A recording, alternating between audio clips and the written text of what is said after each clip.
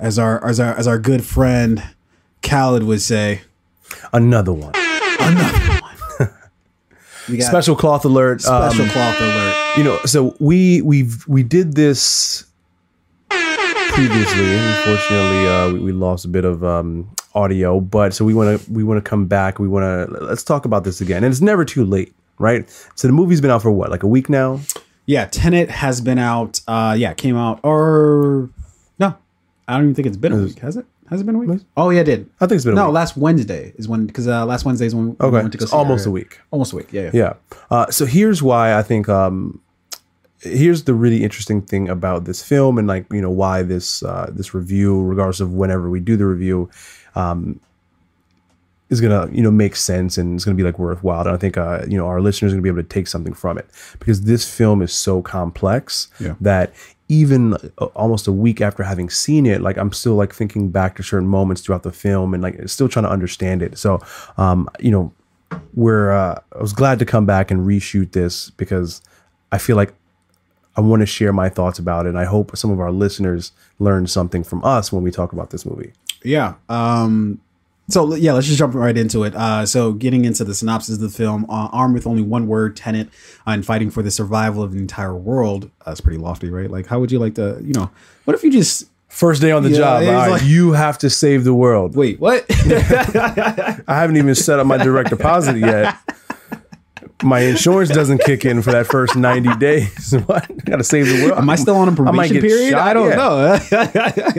When's my review? I don't know. When can we talk? And you save the world, and they say, hey, you know, it's just not working out. Yeah. You know, we didn't like how you blew up some of those buildings. Cost us some money. I don't know. We're gonna have to let you go. A protagonist journeys through a twilight world of international espionage on a mission that will unfold in something beyond real time. This film was, of course, directed by the great one himself, Christopher Nolan. Nobody else calls him the great one except for me. And also written by Nolan as well. Let's just jump into the plot. That's obviously going to eat up a majority of this conversation, is just digging into what the fuck was this movie about? Yeah. So the plot of this film, again, it's so complex, and I feel like it's multifaceted. There's so many layers. I'm going to try and share my thoughts on it as simple and as clean as possible.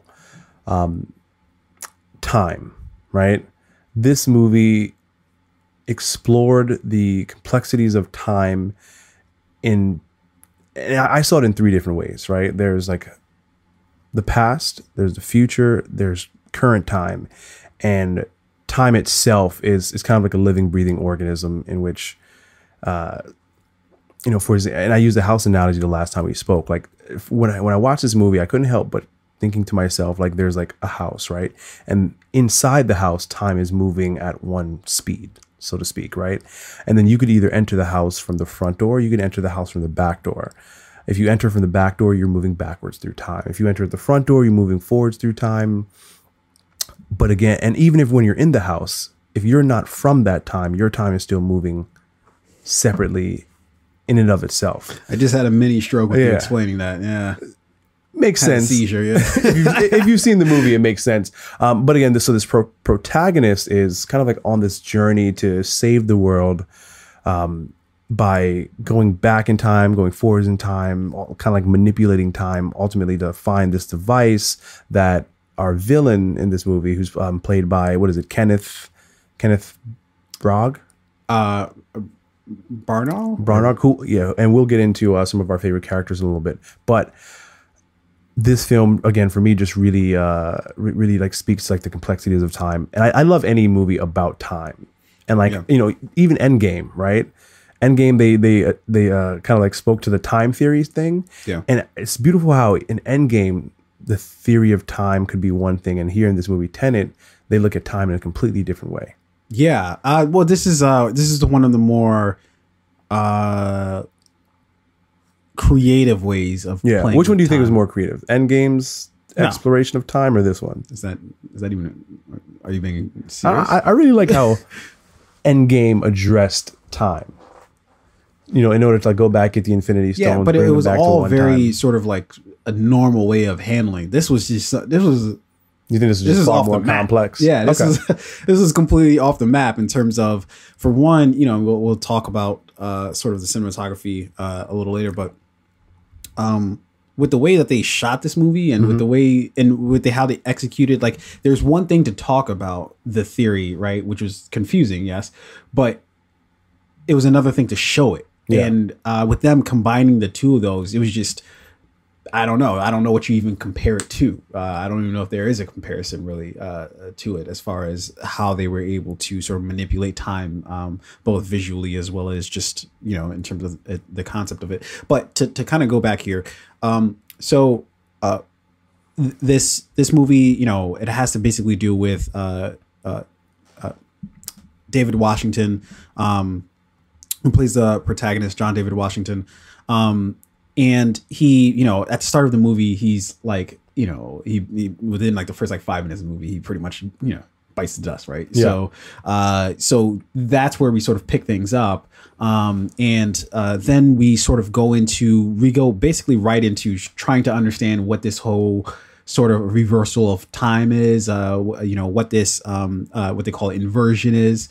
He comes across it right before he dies, or was about to die. And then, you know, he's explained like what it is and all this other stuff. And that's, I thought, was like the slowest part of this movie, was sort of the beginning part where it's being explained to you what's going on, what's inversion and all that other stuff. Right. But then basically, you know, as he's trying to uncover what this inversion is, who's behind it, you know, what kind of devices are behind it, what's all going on. He meets Robert Pattinson's character, who you know, he plays Neil, who seems to kind of be in the know about certain things. You know, he seems to have an extra set of knowledge about a lot of things going on, and so from that they kind of build together this team, all of which they don't know each other, but they're all working towards the same goal. Basically, somebody's hiring them to do a lot of these fucking, you know, a lot of different parts, but they're not necessarily working all together. Yeah. To achieve this sort of goal of stopping this inversion of time. And so I thought all that was kind of the slowest part of the movie. Shit doesn't really pick up, you know, I think, until we get to that car chase scene where we really see this inversion in like full blown, like, okay, here it is. Yeah. And it was, I don't give a fuck what happened before that. Didn't really care what happened after that. My mind was blown at that point of like, fuck.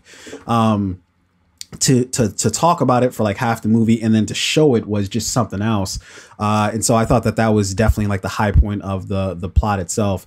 And it was interesting in how the movie itself is kind of like inverted, right? That as they're going sort of forward in time, they're also kind of going back in time at the same time, but it takes place on just so many different levels, you know, in that, like even like the fight scene where, the protagonist is essentially fighting himself, right? It was so cool to sort of, and that's kind of our point of like, okay, we're going forward in time. Boom. Now we're kind of going back in time. And that was so fucking mind blowing to watch as well. Just so many fucking scenes like that. The one thing I can say about the plot that I didn't really care for was, so we get Elizabeth Debicki's character. She plays Kat, right? Mm-hmm. And so she is married to Kenneth Branagh, his character Andre, who's sort of the antagonist of the film, right? I didn't really care for their relationship because it didn't really make too much sense. It's kind of just like he met her. He was like, "I'm gonna risk the entire world for you." It's like, you know, it's like Thanos. I don't know you, like, you know, I don't even know who you are. Like it was a little abrupt, a little too soon to do that, at least in my opinion. But you know, you felt like it was like forced a little bit, or at least it wasn't fully explained, like why he cares so much about her in order to like risk everything for her, right? Yeah. Like that I didn't necessarily care for. And while we're sort of on the subject, so we have Andre's character, he's the antagonist of the film, and then we find out that he's not really the antagonist of the film. He's kind of like it's a case where he's working on behalf of Like people in the future. People in the future. So basically, it's a plot from people in the future that, you know, and that's when this movie kind of gets a little bit political too, in that it's people in the future knowing that their future's fucked, trying to basically go back in time to, like, you know, prevent us from fucking up the world. So there's a bit of I think politics in there, just a bit, but not, you know, not overly done, but just enough to make you know that it's there. And so they're the actual sort of, like, you know, the villains of the film. And so I actually kind of appreciated that it wasn't like, and Kenneth Branagh, he didn't play like this maniacal, like, you know, like ghoulish, like, yes, I want to, you know, destroy the world. Yeah. Like, it wasn't like one of those fucking weird, stupid, like Dr. No kind of situations. It was like he was tasked with a purpose, and he was trying to just carry out that purpose, even if it meant potentially ending the world, which was done with assembling basically this sort of I guess machine that could I guess, and this is we were in the car and we were talking about it on our way back, and we were like, yeah, I got to go back and watch it specifically for this, but to figure out exactly like how it was going to actually destroy the world, how the device was. But, you know, I like the point that you made about how, like, the real villains in this film, we never actually see them. We never hear from them. We never get to meet them at any point in time. They're kind of like a shadowy figure operating in the background, pulling these strings and, like, you know, making these moves to destroy the past for their own selfish reasons in the future. But again, we never really, like, see them, hear them. We never really get to confront them in a way. It's all being done through Andre, which is really interesting. I can't think of any other film that it's been like that. And maybe, you know, going back to Marvel, like, we've seen some of that in, like, a lot of these Marvel films, or like the James Bond and Mission Impossible films, where there's, like, you know, what was it, Ghost Protocol? There's the syndicate that was operating behind the scenes, right? Yeah. It's a lot like that. And we know that Christopher Nolan is a James Bond fan. So maybe he kind of pulled that from some of his Bond films. Yeah. So with that being said, and I do want to kind of come back to some points on the plot, but let's move on for now to the characters in the film. So John Papsadera was the casting by credit for the film. Who, you know, as always, was your runner-up? Who's your MVP? Hit me. So I have two MVPs, or I'm sorry, I have two runner-ups actually. First runner-up is Kenneth How are we going to say his name? We need to get on the same page about this. I believe it's pronounced Branagh. Branagh? Yeah, okay. see, so Kenneth Branagh. I have a public school education. So Kenneth Branagh is my one of my runner-ups. I think his performance was, you know, I liken it to Josh Brolin's performance as Thanos, right? He wasn't this, like, grand villain. He didn't have a scar on his face, and he didn't, like, knife people up and kill people in strange ways, or, like, eat someone's heart in the movie and, like, do anything that made you. Why'd you pull that up specifically? Did you just finish, like, watching something that somebody ate somebody's heart? No, it would be scary though, right? Like, if you pull that out of nowhere. If you saw somebody do that, you'd be like, dude, I'll tell you whatever you want to do. But, like, he's not just this, like, grand villain, right? He's this guy who you know, is being provided a lot of, like, powerful information from people in the future. And I'm not going to say he's a puppet, but he's, you know, he's not the guy at the top of the list. He's not the guy pulling the strings. He's taking orders from the future, right?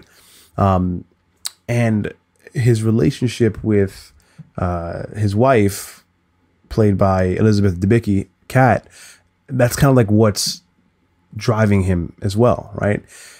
You know, he's having this strange relationship with his wife. He's like, well, if I can't have you, no one can have you. And if I have to destroy the world to make sure that no one has you, I will do that, right? And he's being given the information and the mechanisms to do that from the people in the future. Yeah.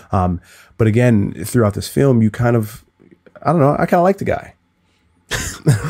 All right. Right. I don't know. That's one way to go about it. He had he was believable. He kind of had a charm to him, which is just a huge shout out to, you know, Kenneth, Branagh. Yeah. So, and how he played this character, how he brought this character to life. Yeah. I love like the delivery of it. I love like the charm that he had and like how he was just so believable. Yeah. So my second runner up is going to be Dimple. What is her last name? I don't want to get it. So it's Dimple Kapadia, who plays Priya. And in this film, she's the one who's more or less working with the protagonist to stop this event from happening. She's not quite a good guy. She's not quite a bad guy. She's just a broker of information. So again, the actress who plays her, Dimple Kapadia, I think she just did it tastefully. Her role and her character was very important to the story, but she didn't like overplay it in any way. She didn't underplay it in any way. She was, whenever she was on film, and I like how they introduced her character too. When Robert Pattinson and David Washington are the protagonists, and what's David Pattinson's character's name again? Neil. Neil. So when the protagonist and Neil break into the house, at first they think it's her husband who's the one calling the shots. Then they come to find out that it's her.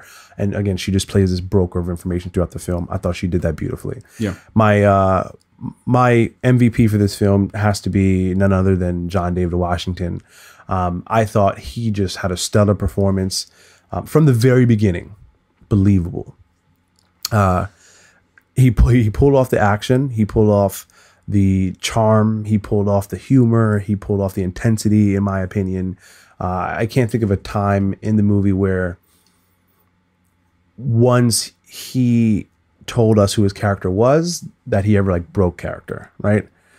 So for me, MVP. And he even had a bit of like, there were certain scenes in which I'm like, I think he's a strong actor on his own, but we know who his father is. There were certain times throughout this film where I'm like, he's got that Denzel charm right there. Like, he maybe said or did something in a way that like Denzel would have, which, you kind of love to see that. So he's my MVP for this movie. Yeah. I think my runner-up is it's going to have to be John David Washington. For all the reasons that you said. For me, it was a little bit of a mixed bag for him as far as like the performance goes. I thought there were some parts he was extremely great at, and then there were some other parts where I was like, oof. Yeah, I don't know, about this particular scene right here. But I think when he was great, he knocked it out of the park. And when he wasn't, But in either way, I think that what he was able to do with this film was amazing. Like the part where he goes and they're eating at the lunch, restaurant, at the restaurant, and what does he say? He says, "Oh, can I take your? Or I'll get the waiter to take your order." He's like, "No, just pass it along." Yeah. And it's just like that, and it's very Bond-esque, right? Like we talked about how Nolan is a bit of a Bond fan. And so that was a very Bond-like moment there where it was just very cool, very, very smooth. He didn't skip a beat, he just kept it pushing, And so I thought he executed some of those things really well. But yeah, I think there were just some points, and I think maybe even more specifically, some of the the romance stuff, and it wasn't really like a romance. I can't even call it that, right? Like there wasn't really that much of a romance to call it a romance. But with him and Kat's character, or Kat, the character of Kat rather, it was some of those moments where I was just like, like it didn't quite sell it. It just didn't. Yeah, it just didn't land. But I don't know how much of that was with him versus like the script, right? Like that, perhaps he was trying to manufacture something that wasn't just there, right? It wasn't there on the pages for him to work with. But in any event, I thought, and also I do want to give a shout out to Elizabeth Debicki, who played Kat, as well as Aaron Taylor Johnson, who played Ives. I think it's called Ives, or Eves, I guess. But he popped up in the film, isn't in it for like a tremendous amount of time at all. Yeah. But it was like, oh shit, like that's him. And, he played like he was dope, in it. And so, yeah, shout out to him. Obviously, I don't think he was. And shout out to Michael Caine as well. This is his 2000th film with Christopher Nolan. There is not a single Christopher Nolan movie that Michael Caine is not in. He played Alfred in the Dark Knight series. Dark Knight Rise, yep. He was in Inception as like the professor. Yep. What else is he in? He was in Interstellar. He was the father in Inception. Brand's father. Damn. So every time Christopher Nolan's about to do a film, he just knows. Yeah. He knows he's in it. He's like, he doesn't even have to audition. He doesn't have to. He just shows up when filming starts. Yeah. He's like, look, I need a new addition to the house. What do you got for me? What role do you have for me now? What easy money can you send my way?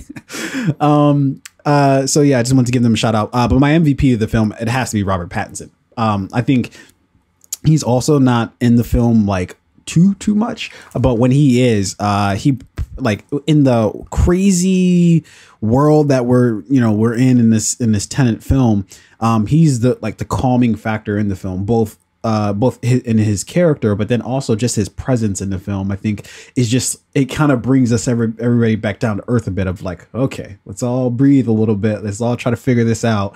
And I think that was sorely needed, and he did it to a T, yeah, and his chemistry with John David Washington, I think, was very apparent, that they both had a very, that was a relationship that I found very, very believable. And so yeah, I got to give it up for Robert Pattinson. Vegan Batman himself, I think, did a fantastic job with the film. And this makes me, think about, what he's going to do with this Batman role. And an interesting bit is that him and Nolan never talked about Batman, even though Pattinson's playing, the new, or what would, be a new Batman series. Yeah, and Nolan is the director of probably the quintessential Batman trilogy. But they never talked about, I guess it's like, that body of work is something I've already done. Now you're stepping into this thing. Yeah. We don't need to talk about it. You don't need my advice. Just like take it, own it for yourself and let it be what it is. Yeah.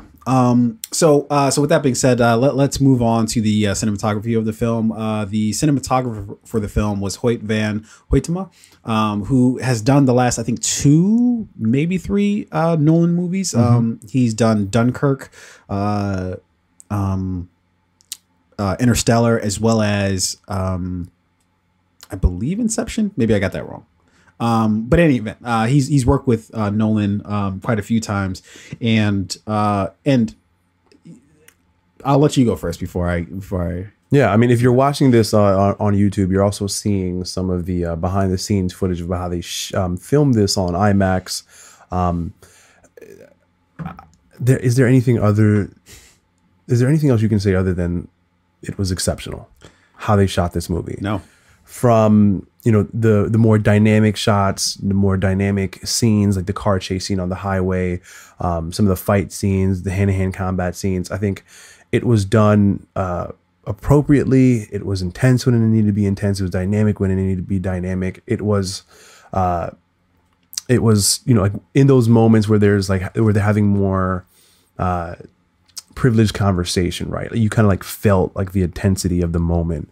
So everything that they needed to do to capture, again, the fight scenes, the how time was actually, because time was like a character in the film, right? Yep. So you have to make sure that's captured on film in a way that it feels like a character and like a living, breathing, moving thing. And they did that in every way. Yeah. Yeah. I don't know. I can't imagine how difficult of a project this was, and we talked about this when we first recorded, but what was that phone call like, or what was that first meeting like between Nolan and Hoyt van Hoytema? Hey, how's it going? How's it? How are the you kids? Busy? Yeah. I'm like, no, I'm not busy. Everything good? Yeah. Got this idea. So here's what we're going to do. We're going to be going forwards in time, right? Just like normal. And then we're also going to be going backwards in time, but that's also happening forwards in time. Yeah. He's just like, and you've got to film time moving forwards and backwards at the same time. Like, all right. Okay. Cool. You kiss your wife and the children, you tell them goodbye.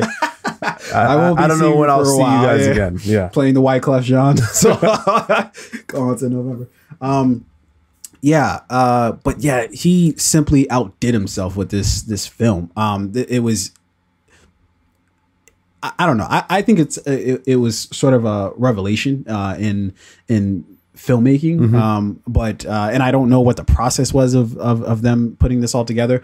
But to me, it was nothing short of sensational, what they were able to do with this film. And how they were able to do it and to do it in such a way that felt organic, because I would imagine if this was literally any other director, they would have just CGI'd the fuck out of everything. Right? Yeah. But if they use CGI, I couldn't fucking tell you where they fucking use CGI. The only time that I'm pretty sure that they used CGI was when Andre's character falls off the boat. That's literally the only time, because it's like, all right, well, yeah, true. Yeah, he caught it pretty bad. I don't think they actually had him doing that. Yeah. What if he actually really did? Yeah, I know, right? Every bone in his body broken. But yeah, this film was spectacularly shot. Everything felt really organic with it. It felt real. They fucking crashed a plane into fucking into I guess an airport or a hangar or some shit. They spared no expense when it came to film. And that's very literal, right? Like, it was one of the most expensive films in history. So and then also I should give Jennifer Lame a shout out too. And I think this is Nolan's perhaps his first time working with her, but she edited the film. And I can't imagine what kind of undertaking that must have been. Where do you start?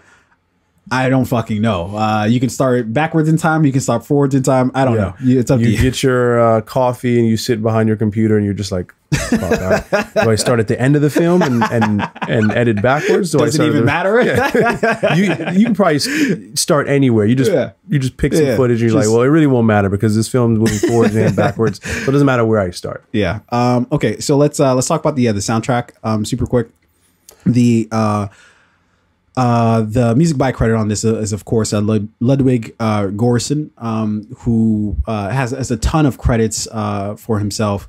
Obviously has a very storied history. And what's unique about this film is that typically Nolan, especially on a lot of these bigger projects, has worked with Hans Zimmer for years now. I think throughout the entire Dark Knight trilogy, as well as Interstellar, Dunkirk. Although I'm not terribly sure about I'm pretty sure he worked on Dunkirk as well. But then Inception as well. It's all been Hans Zimmer. And then this time, I don't know if maybe their schedules just didn't line up, or maybe Nolan's like, yeah, I'm just tired of looking at your face. But but they went with Ludwig Göransson, who did a lot of like dope things too, right? Like he did the soundtrack for Creed 2, Black Panther. Atlanta, he did I think like an episode of that, where he has the music credit on that as well. The first Creed, the show Community, just a bunch of stuff that's just like pretty dope. Yeah, all films in which like the soundtrack and the score and the music played a huge role in the movie. Yeah. When it comes to this movie, I'll be honest when I say that I don't remember music in any particular scene that like really stood out to me. I don't remember the score, and that's not a bad thing. This movie, there's so much to pay attention to. Yeah. Like as you're watching one scene happening, you're still trying to figure out what you just watched. So for me, remembering the score, remembering the music, I didn't get it on my first pass. Yeah. But again, that means that the score was done purposefully, it was done tastefully, it was done in a way that complements the film, that doesn't like overshadow the film in any particular way or overshadow any scene in any particular way. Yeah. So though I don't remember the score, what I do remember is sound and like the use of sound throughout this movie and how amazing the sound quality was, and like sound being a part of those scenes, like the car chase scene on the highway. Yeah.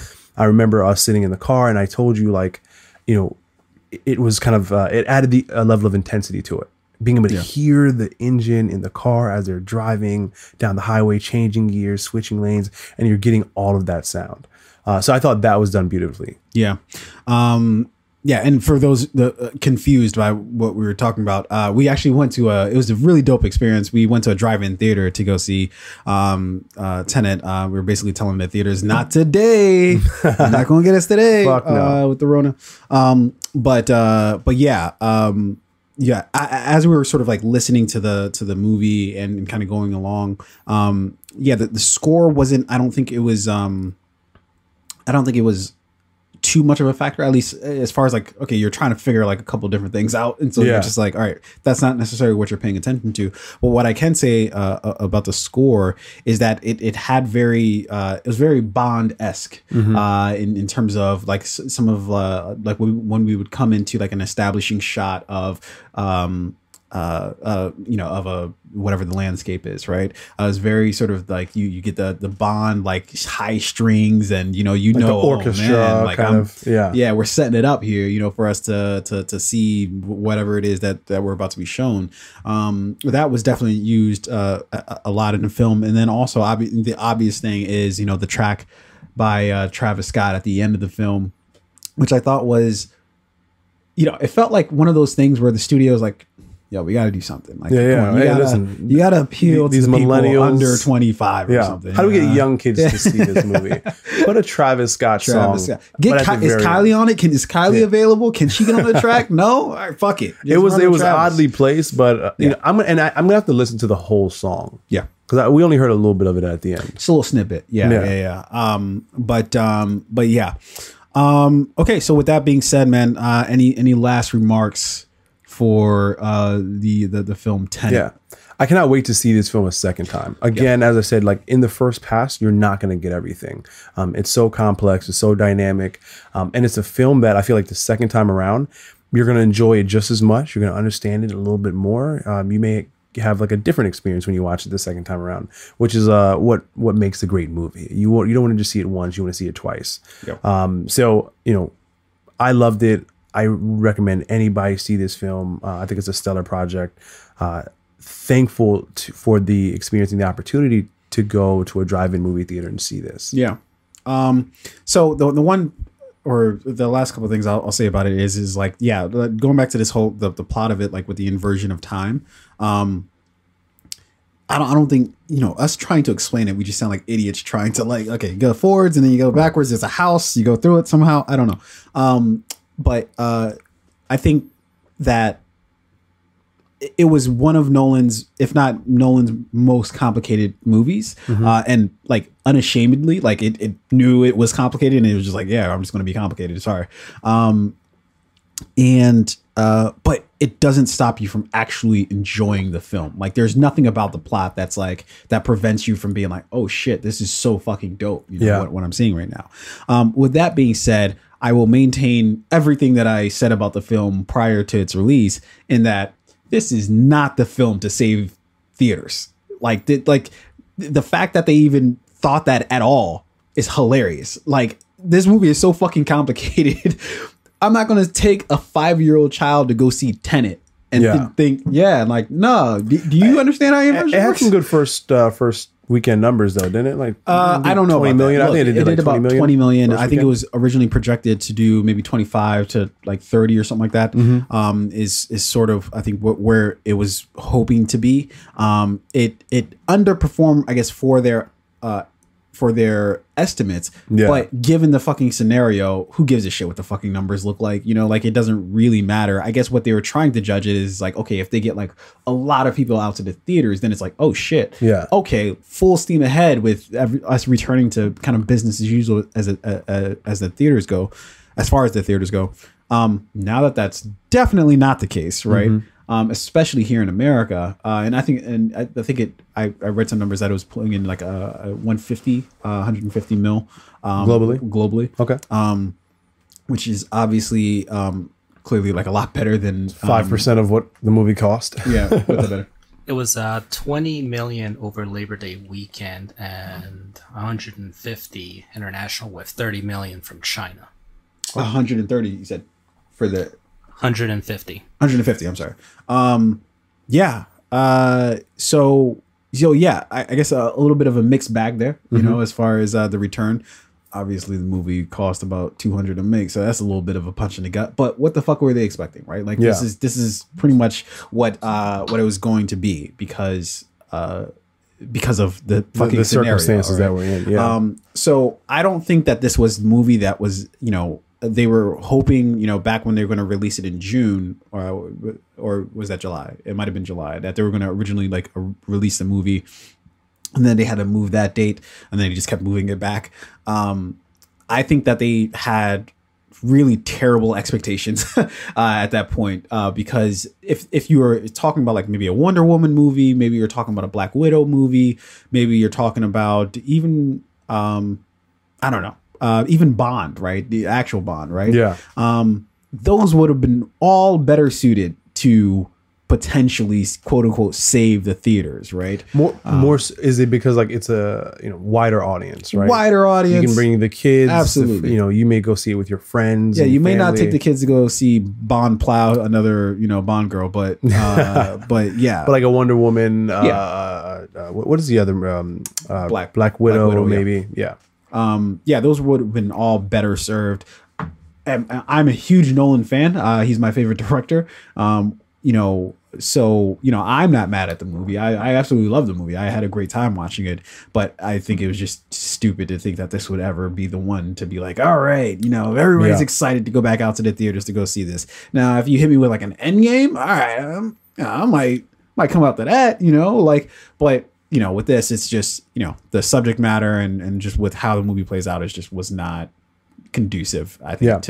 Really gonna be interesting to see like what the numbers look like over the course of the next few weeks, right? Like I would say like if they dip or if they keep going up gradually as people start to get more and more comfortable with the idea of going to the theaters. And now that more AMC's are opening, how is that going to impact, like if the movie is doing well, right, and the movie theaters are opening back and then people are like, okay, well, movie theaters are open and we hear that movie's good, it's doing well, is that going to influence people to go back to the theaters? What's that going to do to like investor confidence? Is AMC, is their stock price going to increase? Because that's my primary concern. You're always worried about this. Since I'm a stockholder. So if, listen, we went out and saw this movie. I highly, highly recommend you go out and see this movie as well. Because I need that stock. I need that stock bump. Need the stock boost.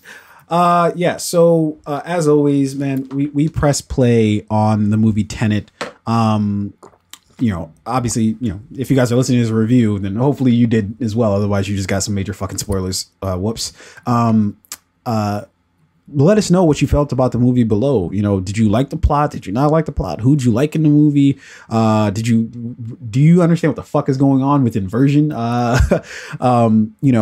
you think this was the movie to get people back out to theaters? And if you did, what was your story? Did you actually go to theaters to watch this, or did you see it on bootleg? Like, let us know below. Maybe do it through a burner account. So they don't your Kevin Durant burner account. Yeah, they don't trace it back to you. But let us know nonetheless in the comment section below. We definitely appreciate the commentary. But with that being said, ladies and gentlemen, we have arrived at the conclusion of this abbreviated Fade Pod.